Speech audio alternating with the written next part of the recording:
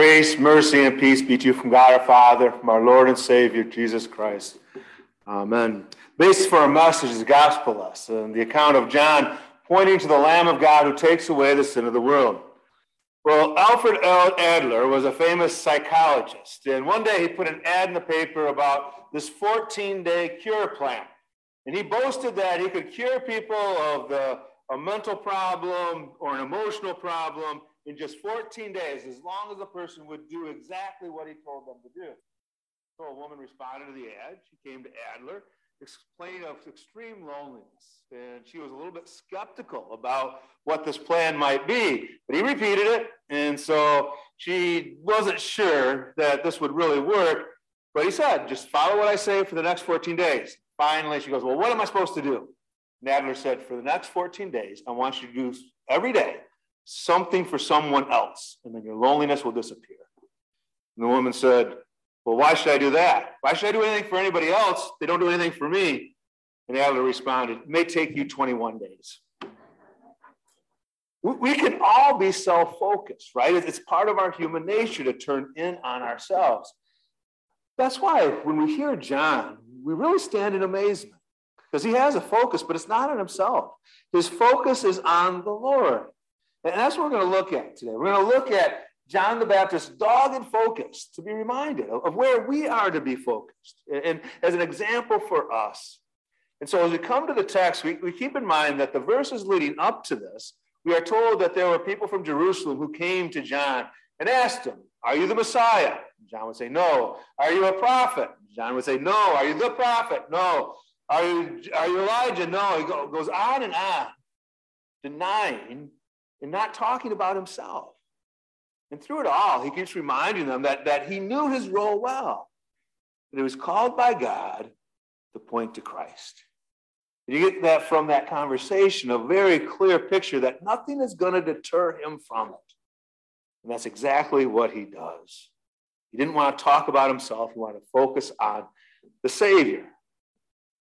But doesn't that kind of stand in contrast to ourselves in our own conversation? How often don't we like to talk about ourselves, right? Even when we hear somebody else telling a story, what's going through our mind? As they tell the story, aren't there times when you think about things in your own life that kind of match that? And as it goes along further, you think more and more about the things that parallel. And when they're done with the story, what are you ready to do? To launch into your own story, right? That kind of matches it. We filter everything through ourselves, don't we? We hear the news and we think about how it affects us. The weather, how is it going to affect us? We judge whether a thing is good or bad by whether it's what we want or what we desire. We make everything about ourselves because that's sin. That's what sin does. Sin turns us toward ourselves, turns in upon ourselves. And that's why the message of John is so important for us to hear, because John focuses on Christ and on Christ alone. And we see it right away. We're told that John saw Jesus coming toward him and said, behold, the Lamb of God who takes away the sin of the world. That's John's role. He says it again later, the Lamb of God. He continues to point to Christ. But it's interesting the message that he brings. The Lamb of God. When the people hear the Lamb, what are they thinking of? They think about sacrifice, right? The sacrifice that God demanded from the Old Testament. But don't you think they're also thinking about the sacrifices that they made? Their journeys to the temple, their sacrifices. No doubt they thought about their lambs, their turtle doves, those things that they brought. But notice what John says, the Lamb of God. John is highlighting that what man has to offer just isn't enough. All those sacrifices that people offered in the temple again and again and again couldn't truly take away the sins of the world. That it's only what God could offer that could do anything. The sacrifices of the people were only beneficial because they pointed to this Lamb. In the end, it was about what God was doing for the people, not what the people were doing. The people were coming and acknowledged their sins, but there, as they came and offered the gift based on the Lamb who was to come, the Lamb that John is pointing to, God was in his grace forgiving sin. It was about God's action. And that's the way it is for us today. But we sometimes lose sight of that. When we think about worship, what's it about? We often look at it from our standpoint, right? We focus on what we have to offer. We evaluate the worship on how we feel. How did the sermon affect me, or what kind of emotions the music brought about? We talk about what it is for us. We even ask that question, well, what did you get out of it? Or what did you put into it? It's evaluated by what we feel. But is that what worship is really about? Aren't we gathered here not because of what we have to offer? It's not about our emotions. Aren't we here because of what God has to offer? Are we not here because God is serving us? Are we not here because it's God's gift that he gives to us? And the beauty of that is he gives it regardless of what's going on in your life, regardless of how you feel. The gifts of his forgiveness, of his life and salvation are yours today. No matter what's going on in your life, no matter the ups and the downs, whatever you experience, Christ is here. The gifts are here. And they're here because they're based on reality and they're based on historic events. It's based on the fact that God himself at a certain time in a certain place took on flesh and became man and God at the same time. Your sins are taken care of because on a certain day, the Lord went to the cross.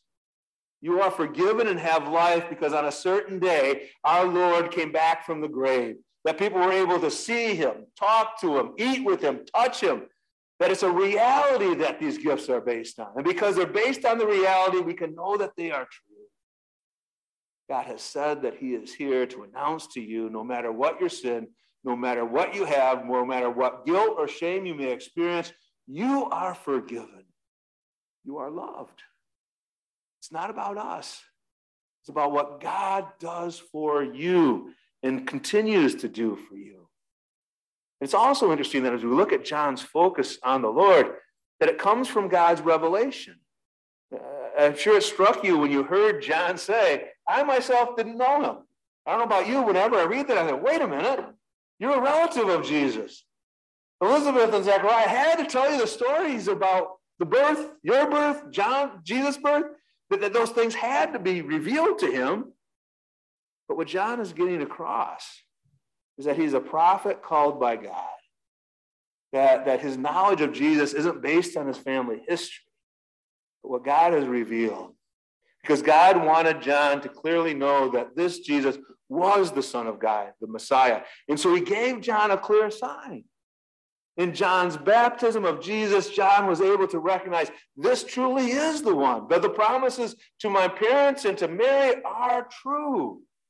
When he saw the dove descend upon him, when he heard the voice coming out of heaven, there was no doubt this is the one that John was sent to proclaim and to point to. It's based on God's revelation to him. So as we think about our focus, again, it's not about us. It's about our Lord's revelation to us. And just as Jesus' baptism was a sign that he was the Son of God, had the role of Messiah, your baptism is a clear sign that you are a child of God. It's a reality. It took place in time and in history. God chose you by name, called you by name, joined you to himself, and you are his. What a wonderful gift. So often in life, we have ups and downs. We begin to wonder about God's love, God's presence, all these things. But we have a clear sign. You were baptized. On those good days, remember, you were baptized. On those bad days, remember, you were baptized. You belong to him. And your circumstance do not change that. Jesus died for you. He rose you, called you by name. There's something else with John's focus. John's focus influences others. It's an amazing way John, the gospel writer, puts this together for us. He even does it by day, this day, the second day, and the next day. Because it's first one day, it's John pointing Andrew to the Lamb of God who takes the world. And then Andrew follows, right? But what does Andrew do after he follows? The next day, he's found telling Peter, I found the Messiah. And what does Peter eventually do? Become a fisher of men. Notice how this works. God uses someone to point another to the Lord, and then they begin pointing. And notice also that it didn't rest with the one pointing. John simply pointed. Andrew went and spent time with Jesus. Andrew just pointed. Peter went and spent time with Jesus. That was simply their role. It's a wonderful example for us. We can do the same thing. The very fact that you're here today reminds us that someone pointed to the Lamb for you. And now we can point others to the Lamb. But again, it's not about us. Sometimes we get worried about that. I might not be able to answer all the questions that they have. I might not say the things in the right way. I don't have it all together. But it's not about you. All you have to do is, there's the Lamb of God. He takes away the sin of the world. It's the Lord that does the rest. It's the Holy Spirit that worked upon your heart. It's going to be the Holy Spirit that works on everybody's heart. Our role is just to point. What a wonderful opportunity is, in a way that it takes the burden off. That as we focus on the Lord, the burden is lifted from us so that we can follow the example that our Lord gives us in John and Andrew and Peter. He enables us to do this. We trust that as we point people to the Lamb, that he's the one that will receive them. Indeed, he's the Lamb who died for the sins of the whole world. Again, at the end, we think about our sinful nature. It always wants to make everything about ourselves. But thankfully, we have a Lord that didn't make it about himself. We had a Lord that actually made it about us. He died for you. He rose for you. He comes to you. And because he's focused on you, you don't have to be. You can simply focus on him. He draws us to him, to focus upon him, to find peace, to find comfort, to find love, and we can focus on him now and forever. Amen. Now may the peace of God, which surpasses all human understanding, guide our hearts and minds to true faith, to life everlasting. Amen.